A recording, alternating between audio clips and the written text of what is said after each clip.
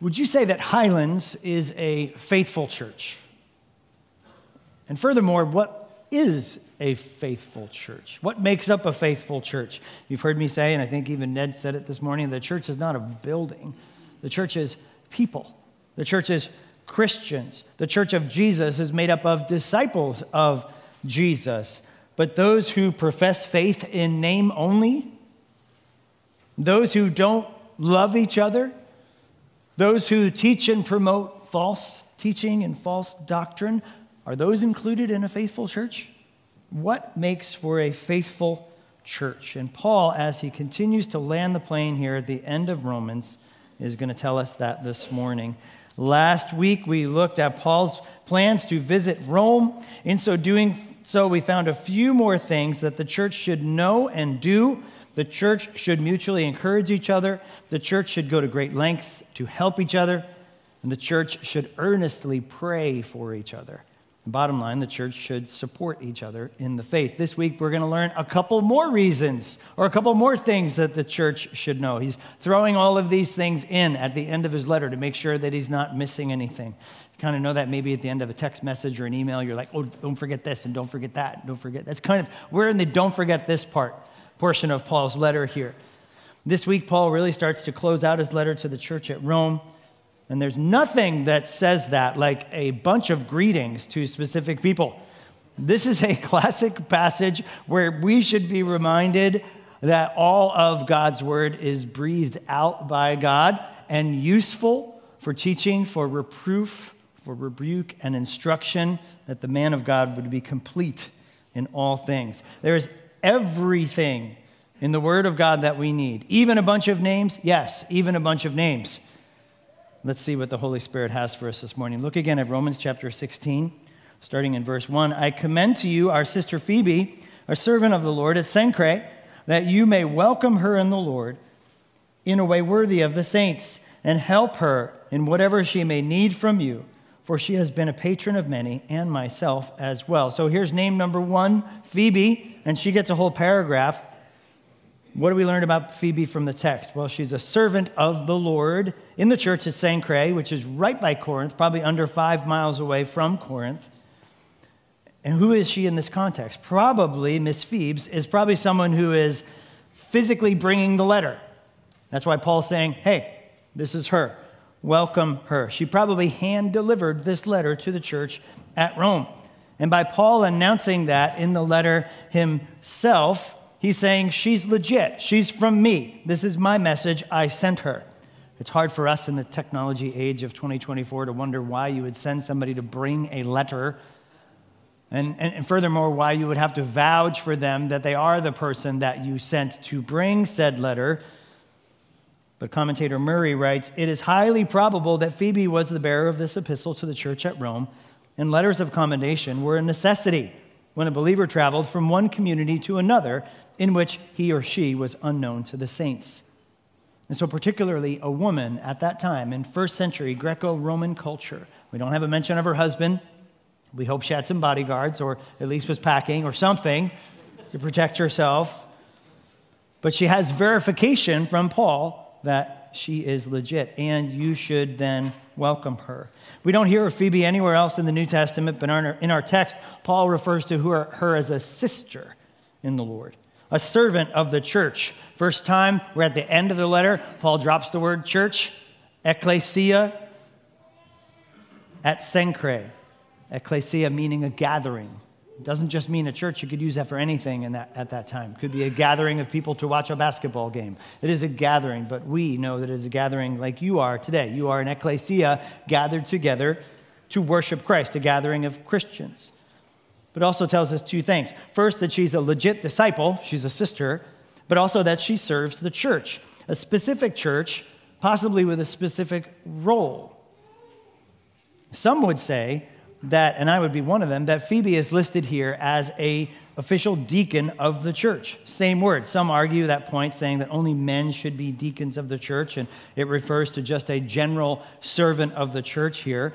But I'm of the persuasion that this is where we get our leniency, and Highlands falls on that side, where we can have female deacons. For one, this is the same exact word that's used in passages elsewhere in Scripture describing deacons by name in 1 Timothy and Titus. And secondly, a deacon is not an ordained teaching position of the church. An ordained is a serving position of the church. And so, bonus content. See, we're like 2 lines into this, and already we're picking up stuff from the text. So if you've ever wondered why Highlands thinks that female deacons are okay, and I get that question just about every member meeting, this is part of the reason why. Bonus material for you. So what is Paul telling the church to do with her? Well, 2 things. Welcome her and help her in whatever she needs. Why? Paul says that because, she's been a patron or a benefactor of many, Paul included. Phoebe is most likely a successful businesswoman, someone of financial and other means, and she uses those resources to help the church. And Paul's saying, listen, this is Phoebe from, I got a lot of names to get through. I'm going to have to bring Ned back up here. I'm going to phone a friend. She says, Phoebe has helped the church tremendously. Phoebe's helped me tremendously. She's a benefactor of the church. Welcome her. And then Paul goes on to greet people. Lots of people. As one commentator notes, 26 individuals, 2 families, and at least 3 house churches. Let's look at some of these greetings. Verse 3, greet Prisca and Aquila, my fellow workers in Christ Jesus, who risked their necks for my life, to whom not only I give thanks, but also all the churches of the Gentiles give thanks as well. Greet also the church in their house. Greet my beloved Epaenetus, who was the first convert to Christ in Asia. Greet Mary, who has worked very hard for you. Greet Andronicus and Junia, my kinsmen and my fellow prisoners. They were well known among the apostles, and they were in Christ before me. Greet Ampliatus, my beloved in the Lord. Greet Urbanus, our fellow worker in Christ, and my beloved Stachys. Greet Apelles, who is approved in Christ. Greet those who belong to the family of Aristobulus. Greet my kinsman Herodion. Greet those in the Lord who belong to the family of Narcissus. Greet those workers in the Lord, Tryphena and Tryphosa. Greet the beloved Persis, who has worked hard in the Lord. Greet Rufus, chosen in the Lord, and his mother, who has been a mother to me as well. Greet Asyncritus, Phlegon, Hermes, Patrobas, Hermas, and the brothers who are with them. Greet Philologus, Julia, Nereus, and his sister Olympus, and all the saints who are with them. Greet one another with a holy kiss. All the churches of Christ greet you. Theologians have long tried to make some sort of order of this, and I can tell because I know you all, some of you are breaking your brains right now trying to figure out how these things go together. I'm going to tell you they don't. I think this is totally random. But what isn't random is the people they represent and the roles in the church that they represent. That's what I don't think is random. First, he lists some fellow workers, those people whom he has been in the trenches with, fought side by side, taught side by side, who have been faithful, serving tirelessly with him, fellow elders, deacons, servants. The first people he mentions are Prisca or Priscilla and her husband Aquila, who risked their necks for his life. Not sure exactly when that happened. Paul had a lot of times where his neck was on the line, so it could have been just about anywhere. He gives thanks for them and all the Gentile churches as well. But not only that, the church that meets in their home. This is the transitional time where the Christians were probably still meeting in the synagogues and not meeting in the synagogues. They probably weren't very popular in the synagogue at this point.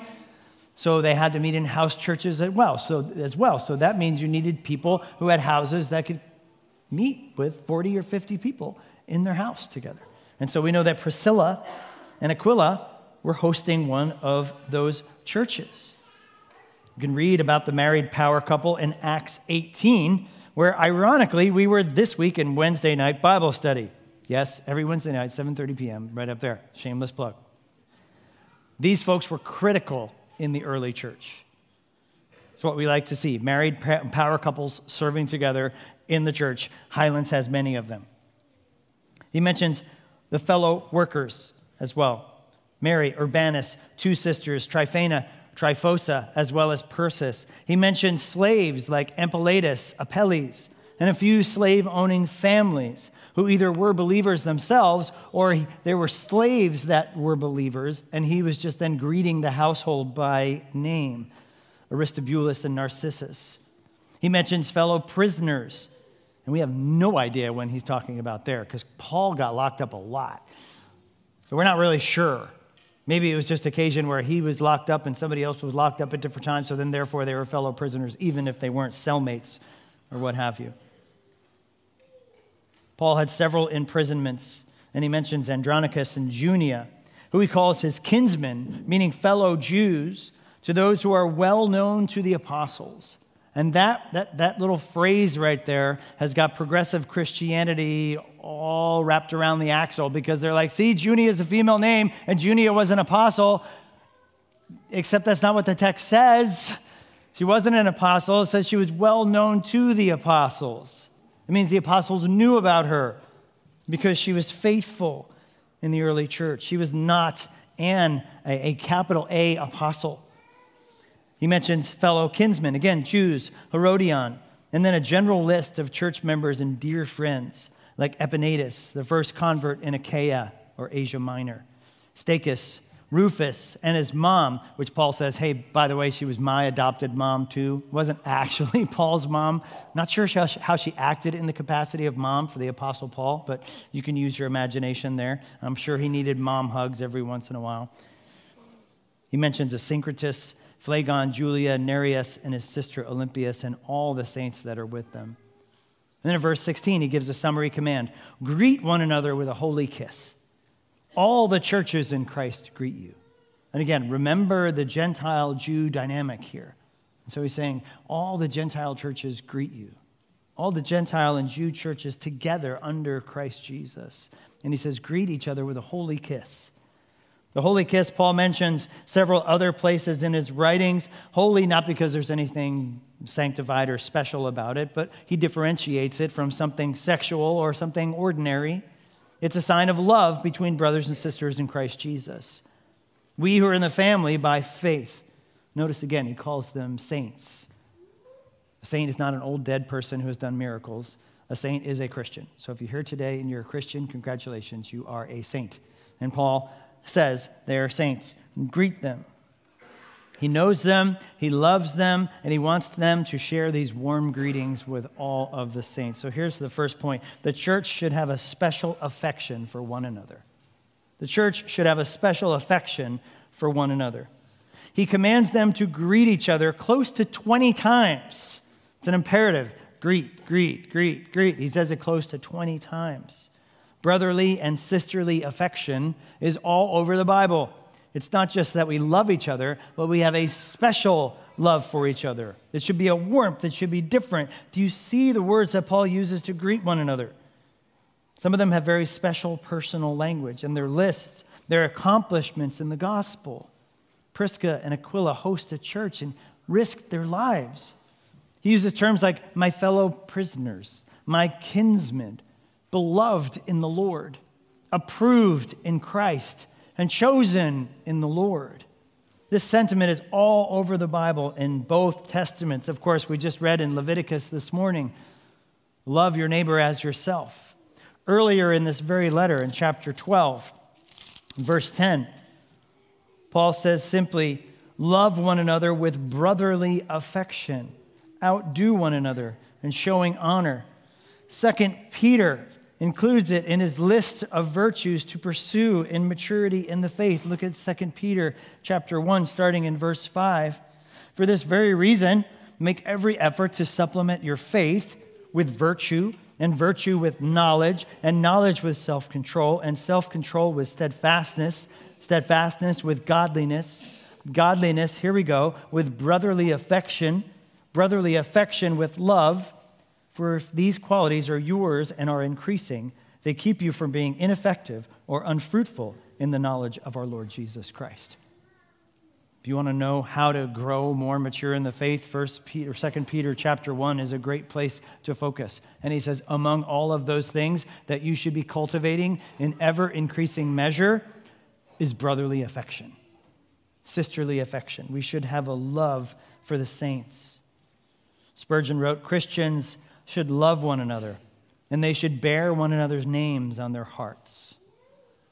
Back then, most likely men kissed men on the cheek and women kissed women. Today, a kiss of greeting is still the norm, depending. We have lots of greetings in the U.S. Usually reflects your relationship with the person. Acquaintances shake hands, or we give the guy nod from across the room. Friends, bro hug.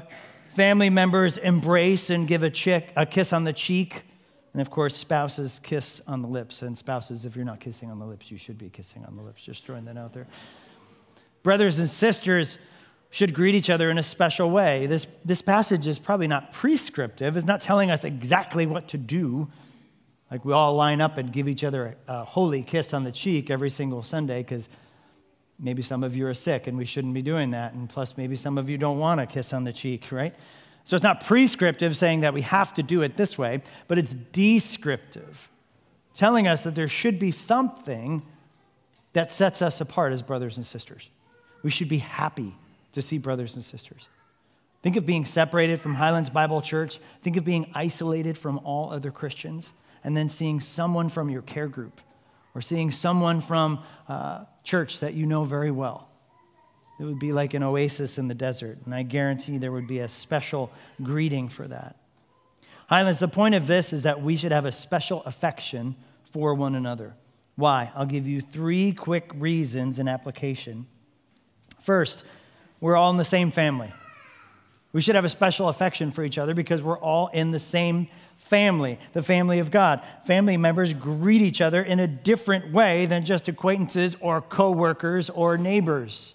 You can tell who are family when people greet each other. You can tell who knows each other really, really well by the way they greet each other. We're all part of the family of God. We are brothers and sisters in Christ Jesus together. We're adopted by faith into God's family together. We have the same Father, church. We all have the same Father. We should have that family affection for one another. We love God because God loved us. So first, we're all in the same family. Second, we all have the same mission.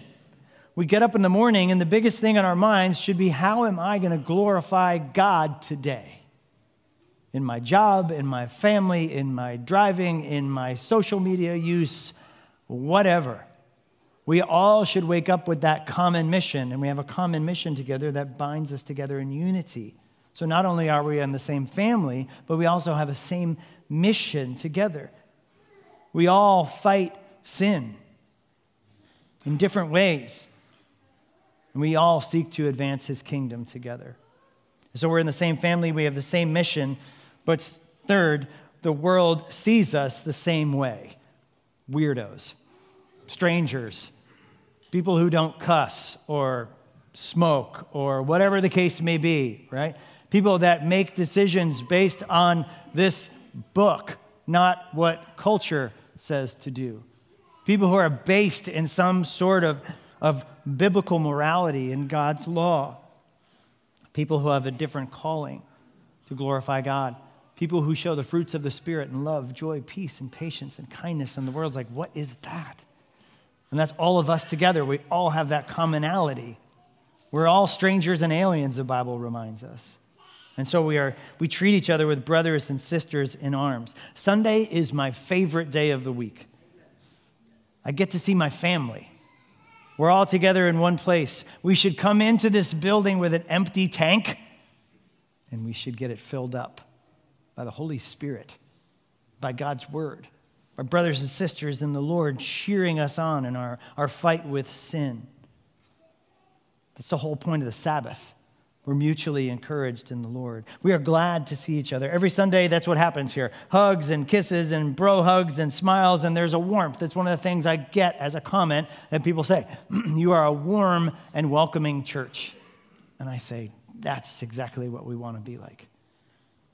The church should have a special affection for one another. But there are things that we also have to mutually avoid. And first and foremost, Paul warns us about false teaching.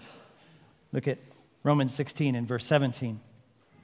He says, I appeal to you, brothers, to watch out for those who cause divisions and create obstacles contrary to the doctrine that you have been taught. Avoid them, for such persons do not serve our Lord Jesus Christ, but their own appetites. And by smooth talk and flattery, they deceive the hearts of the naive. For your obedience is known to all, so that I rejoice over you. But I want you to be wise as to what is good, and innocent as to what is evil. The God of peace will soon crush Satan under your feet. The grace of our Lord Jesus Christ be with you all.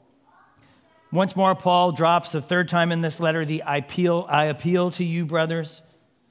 What is he appealing them to do, or appealing to them to do? To watch out for those who do two things, those who cause division and those who create obstacles. Obstacles to what? Sound doctrine. And our word watch out is the Greek word skopeo. So think of something like a scope on a rifle, and I just got all of the hunter's attention. You are looking through that scope because I would imagine you want to see something more closely. You want to zoom in. You want to see if you have a shot. You want to see what that is.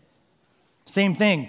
You want to be on the lookout for false teachers. You want to be scanning. You want to be zooming something in. You want to make sure, is it true teaching or is it false teaching?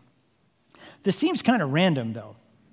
I mean, Paul just blows through a list of like 26 names, and now he's like, oh, also, by the way, look out for false teachers. He's kind of jumping all over the place here. He says, don't forget to greet all these people. Also, watch out for those who create obstacles. Watch out for those who create divisions. Watch your doctrine. Avoid them. What does he tell them to do? He says, avoid them.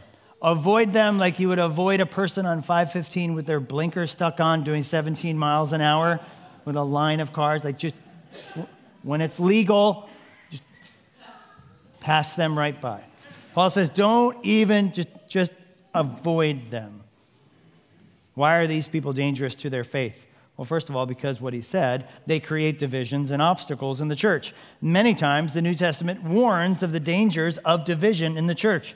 Titus 3 is very specific in how to deal with divisive people. As for a person who stirs up division, after warning him once and then twice, have nothing more to do with him, knowing that such a person is warped and sinful. He is self-condemned. What do you do with divisive people? You warn them, and then you avoid them. Divisive about what? Well, he tells us someone setting up division and obstacles contrary to doctrine. The doctrine that you have been taught. Yes, the church has doctrine. Yes, the church has a consistent, specific doctrine that we have always believed since the time of the apostles, right here where Paul is writing this. In other words, the church should have a historic, apostolic, and orthodox doctrine. And the church should hold to it. And anyone who teaches otherwise is to be avoided. In his letter to the young Timothy, Paul writes this, if anyone teaches a different doctrine that does not agree with the sound words of our Lord Jesus Christ. Do you see even that? There were words that Jesus used. You remember those words. If what you're hearing being taught doesn't line up with those very words, he is puffed up with conceit and understands nothing. He says, this is what you do with doctrine. One of the greatest false teachings in the church and around the church and critics of the church today is that there is no standard. I've had people say that to me, that there is no standard of doctrine. Church can't agree on anything. There is no historic, apostolic, orthodox standard. And to that, I would say, no, you're wrong. And that's the point that we have to make here. There is something that has been carried through, like Jude said, the faith delivered once for all the saints. And it's been handed off to the church since then. Do we have disagreements and stuff? Oh, yeah, you better believe we have disagreements and stuff. But what's got to remain constant, the most important thing? The first order doctrines, the Trinity, who Jesus is, how we're saved, the nature of man, all of these things that are critical to us. Those things have never wavered. And if they are, guess what? People identified them as heretics and said, that doesn't agree with what we've always believed. That's not true. We should avoid that teaching. Why are the false teachers dangerous? If we look back in our text to verse 18, because they aren't out for the glory of God, they're out for the glory of themselves. They're out for their own appetites. Literally in the Greek, it's their own stomachs. They're trying to satisfy their own cravings, whatever that craving might be, their own agendas. And they will try to convince others by smooth talk and flattery to deceive the hearts of the naive. And then he encourages them in verse 19 and 20. You guys aren't naive. You guys know the truth. Everybody knows about your obedience. The whole church has heard of it. This brings me great joy, Paul says. But be wise as to what is good and innocent as to what is evil. In other words, don't be an expert in sin. Don't be an expert in false theology. Be an expert in righteousness and what God calls us to in his word. Further encouragement, he says, the God of peace will soon crush Satan under your feet. And he says, the grace of the Lord Jesus Christ be with you all. Here we have a shout out all the way to the beginning in Genesis chapter 3. We've got one more week in Romans, and then we'll make the big swing into Genesis.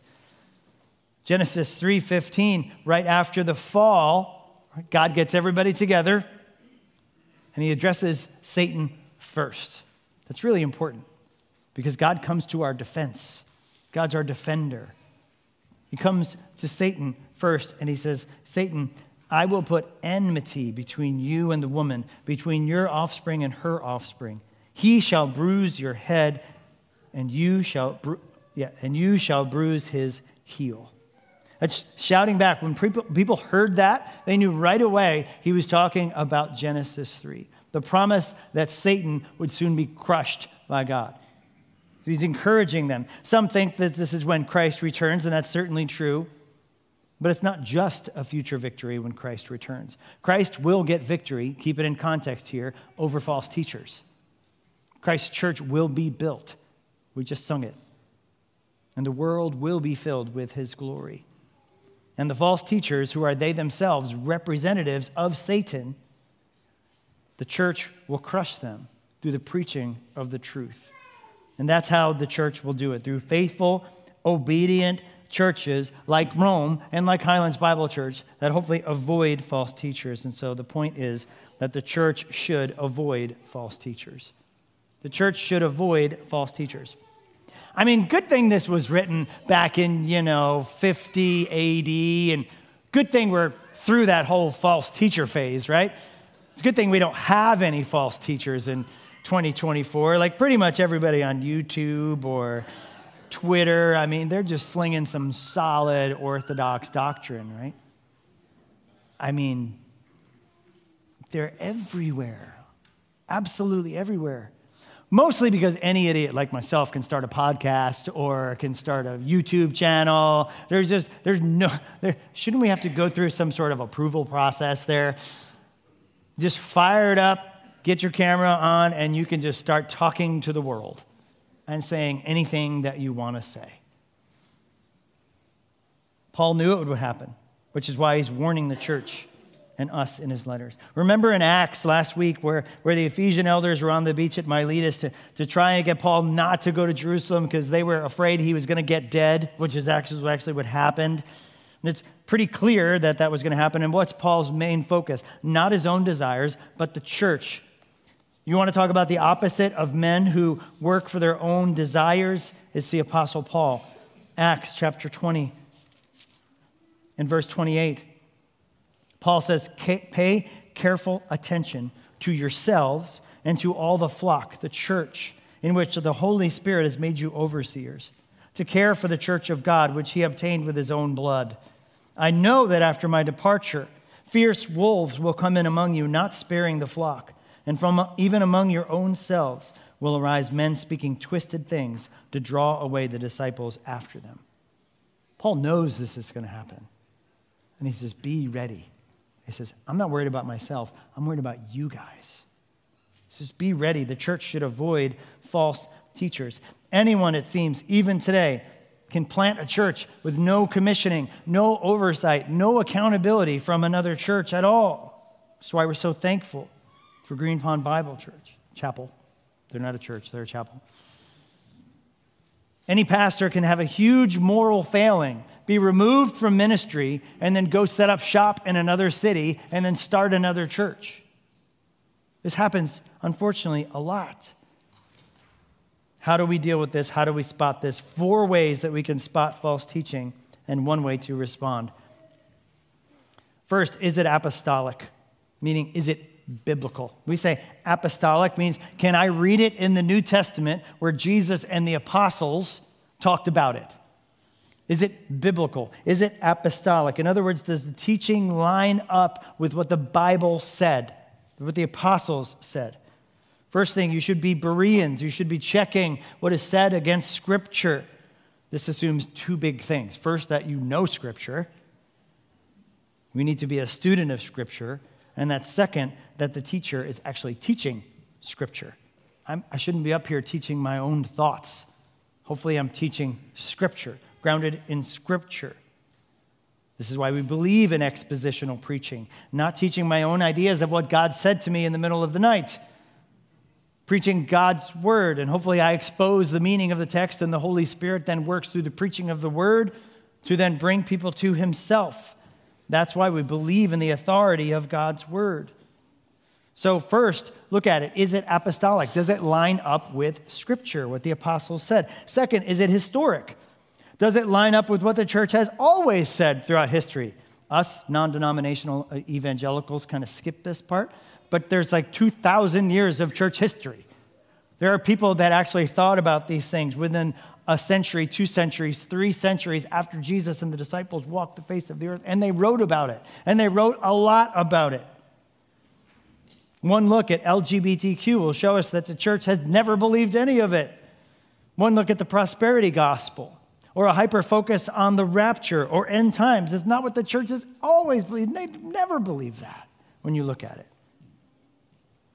How do we know what the early church believed? Read the old dead guys. I always try and have at least 1 or 2 commentaries, and what I'm doing with every book, that person's not alive anymore. They're old and they're dead. And we read them and we understand them. Read the church fathers, Justin Martyr, Clement, Augustine. Read the reformers, Calvin, Luther. Read the Puritans. Read today's authors then who line up with what the church has always said. So is it apostolic? Also, is it historic? Third, is it orthodox? To be orthodox means that is it right? Does it line up with what we've actually always believed and always practiced? They make these things called creeds and catechisms and confessions of faith that, again, we non-denoms don't usually look at those things, even though we integrate them here at Highlands because we believe they're important. But creeds and catechisms and confessions of faith are summaries of what the church has believed. They're orthodoxy on a page. So does it line up with Heidelberg or Westminster or the 39 Articles? Read the Westminster Confession of Faith, the London Baptist Confession of Faith, the Augsburg Confession. They're not as boring as you think they are. And also, this stuff's online, usually free, or usually dirt cheap on Amazon because nobody reads these things. But we should. We should ground ourselves in the orthodoxy of the early church. You know what you'll find if you ground yourself in that? There's nothing new under the sun. You're going to find that the same heresies come up time and time and time again. And in 2024, they just get repackaged and microwaved and warmed up. And then you read, you find that, well, we dealt with this in the 3rd century. Is it orthodox? Fourth, is it Christ glorifying? Just like our passage today, it's pretty easy to see. The false teacher is serving their own appetites instead of serving Christ. Look at what the motives are behind the teaching. Are they out for financial gain? Are they out for sexual pleasure? Are they trying to pull a power trip on their people? Are they trying to build a platform or an empire for themselves? What does the church, or what does Paul say to do about it? He says, avoid it. So we have 4 things, and here's the thing to do. Avoid it.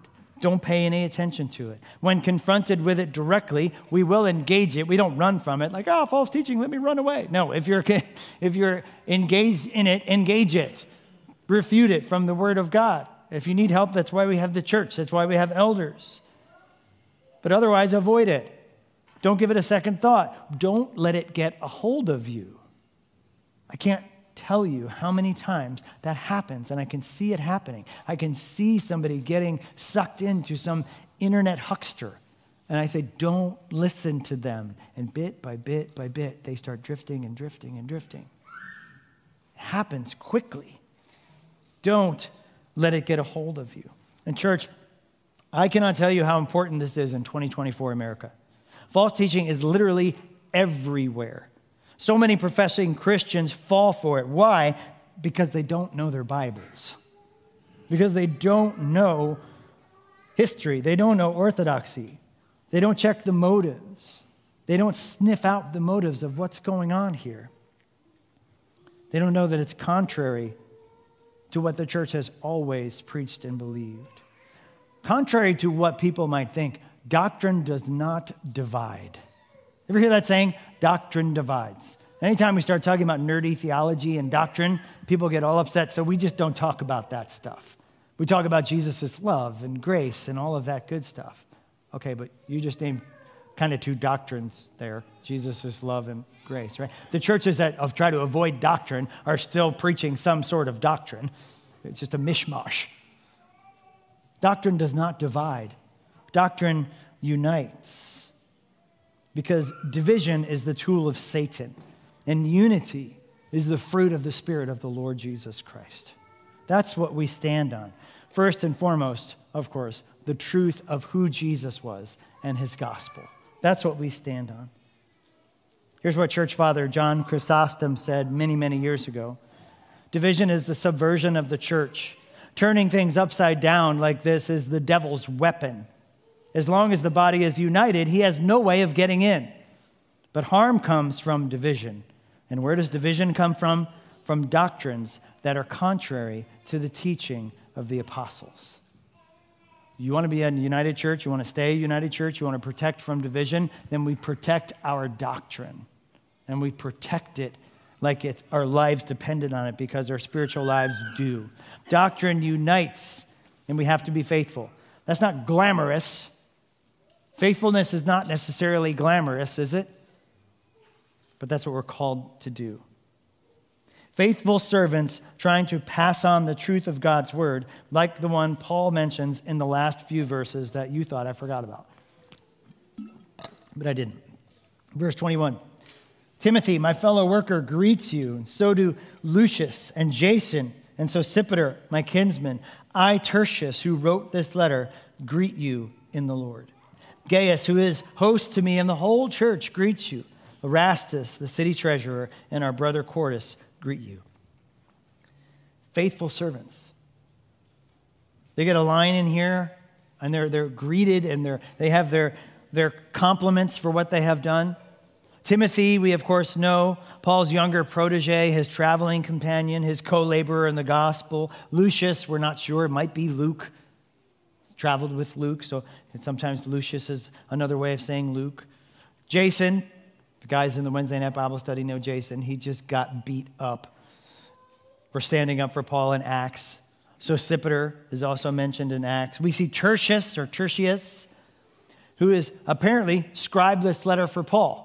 Tertius is writing this stuff down as Paul. Imagine that. Like, Paul must be completely neurotic by this. But like, oh, don't forget this. Don't forget that. Don't forget this. Greet all these people. Tertius is like, slow down, bro. Come on. Paul's scribing this to Tertius. He's saying, I, Tertius, who wrote this letter, I also greet you. He gets a little shout out in there.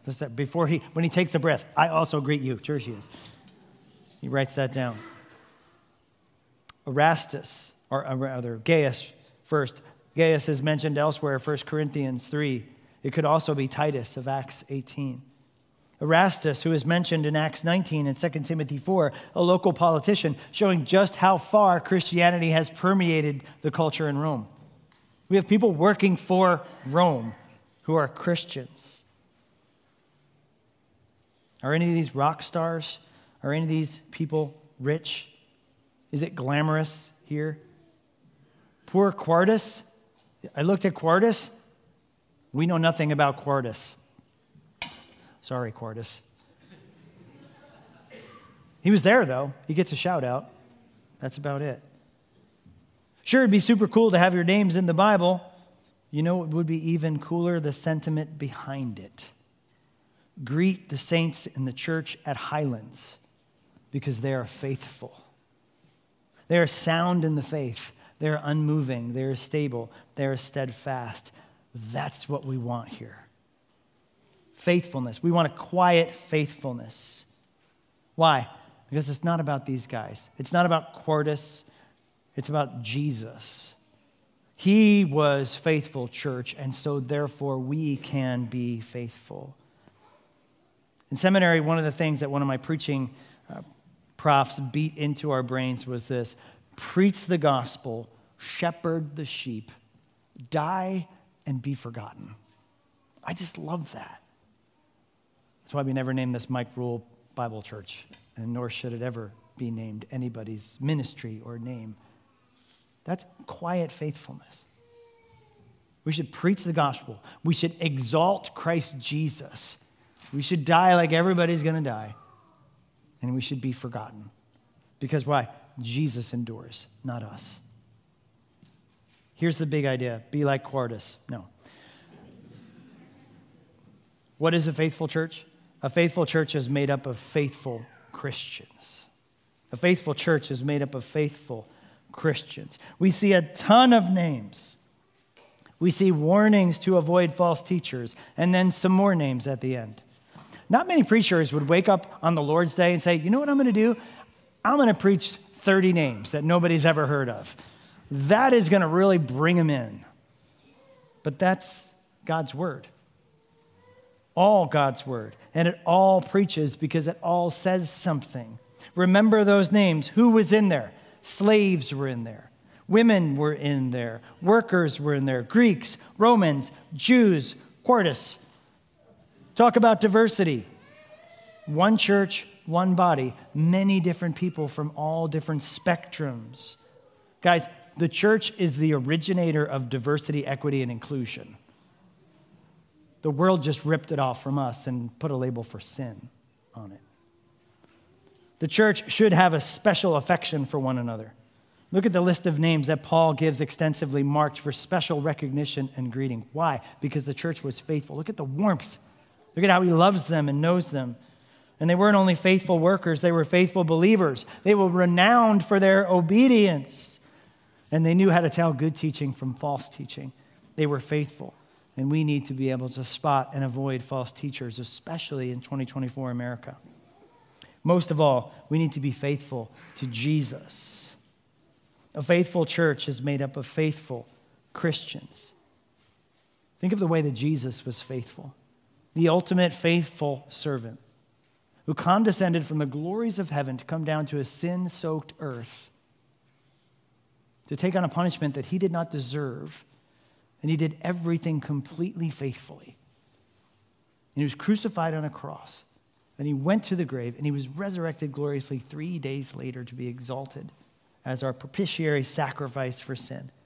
Christ is the ultimate faithful servant, and that's our model.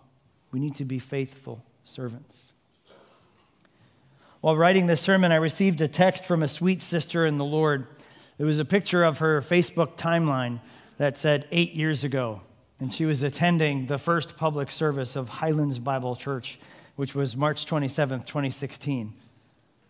And she wrote, "So amazing to see what the Lord has done with Highlands," which it is. But I responded, through faithful people like you. That's what the Lord does through faithful people. I think one day for me, a good life and a good goal would be to write a list of greetings like this of all the dear saints at Highlands that I had the absolute joy and pleasure of serving with, and then die and be forgotten. A faithful church is made up of faithful Christians like you at Highlands and like those in Rome. Father, we thank you so much for your word. We know, Lord, that there are false teachers out there, and we ask your protection from them. We thank you so much for your word, which gives us everything we need, for your spirit, which lives inside each one of us, Lord, which convicts and teaches and instructs all of the things that Jesus said to us. Lord, protect us from the evil one. Protect us from false teaching. And Father, we pray that as we seek to be faithful here at Highlands Bible Church, would you be exalted? And we ask it all in the name of Jesus, our perfect and faithful high priest. Amen.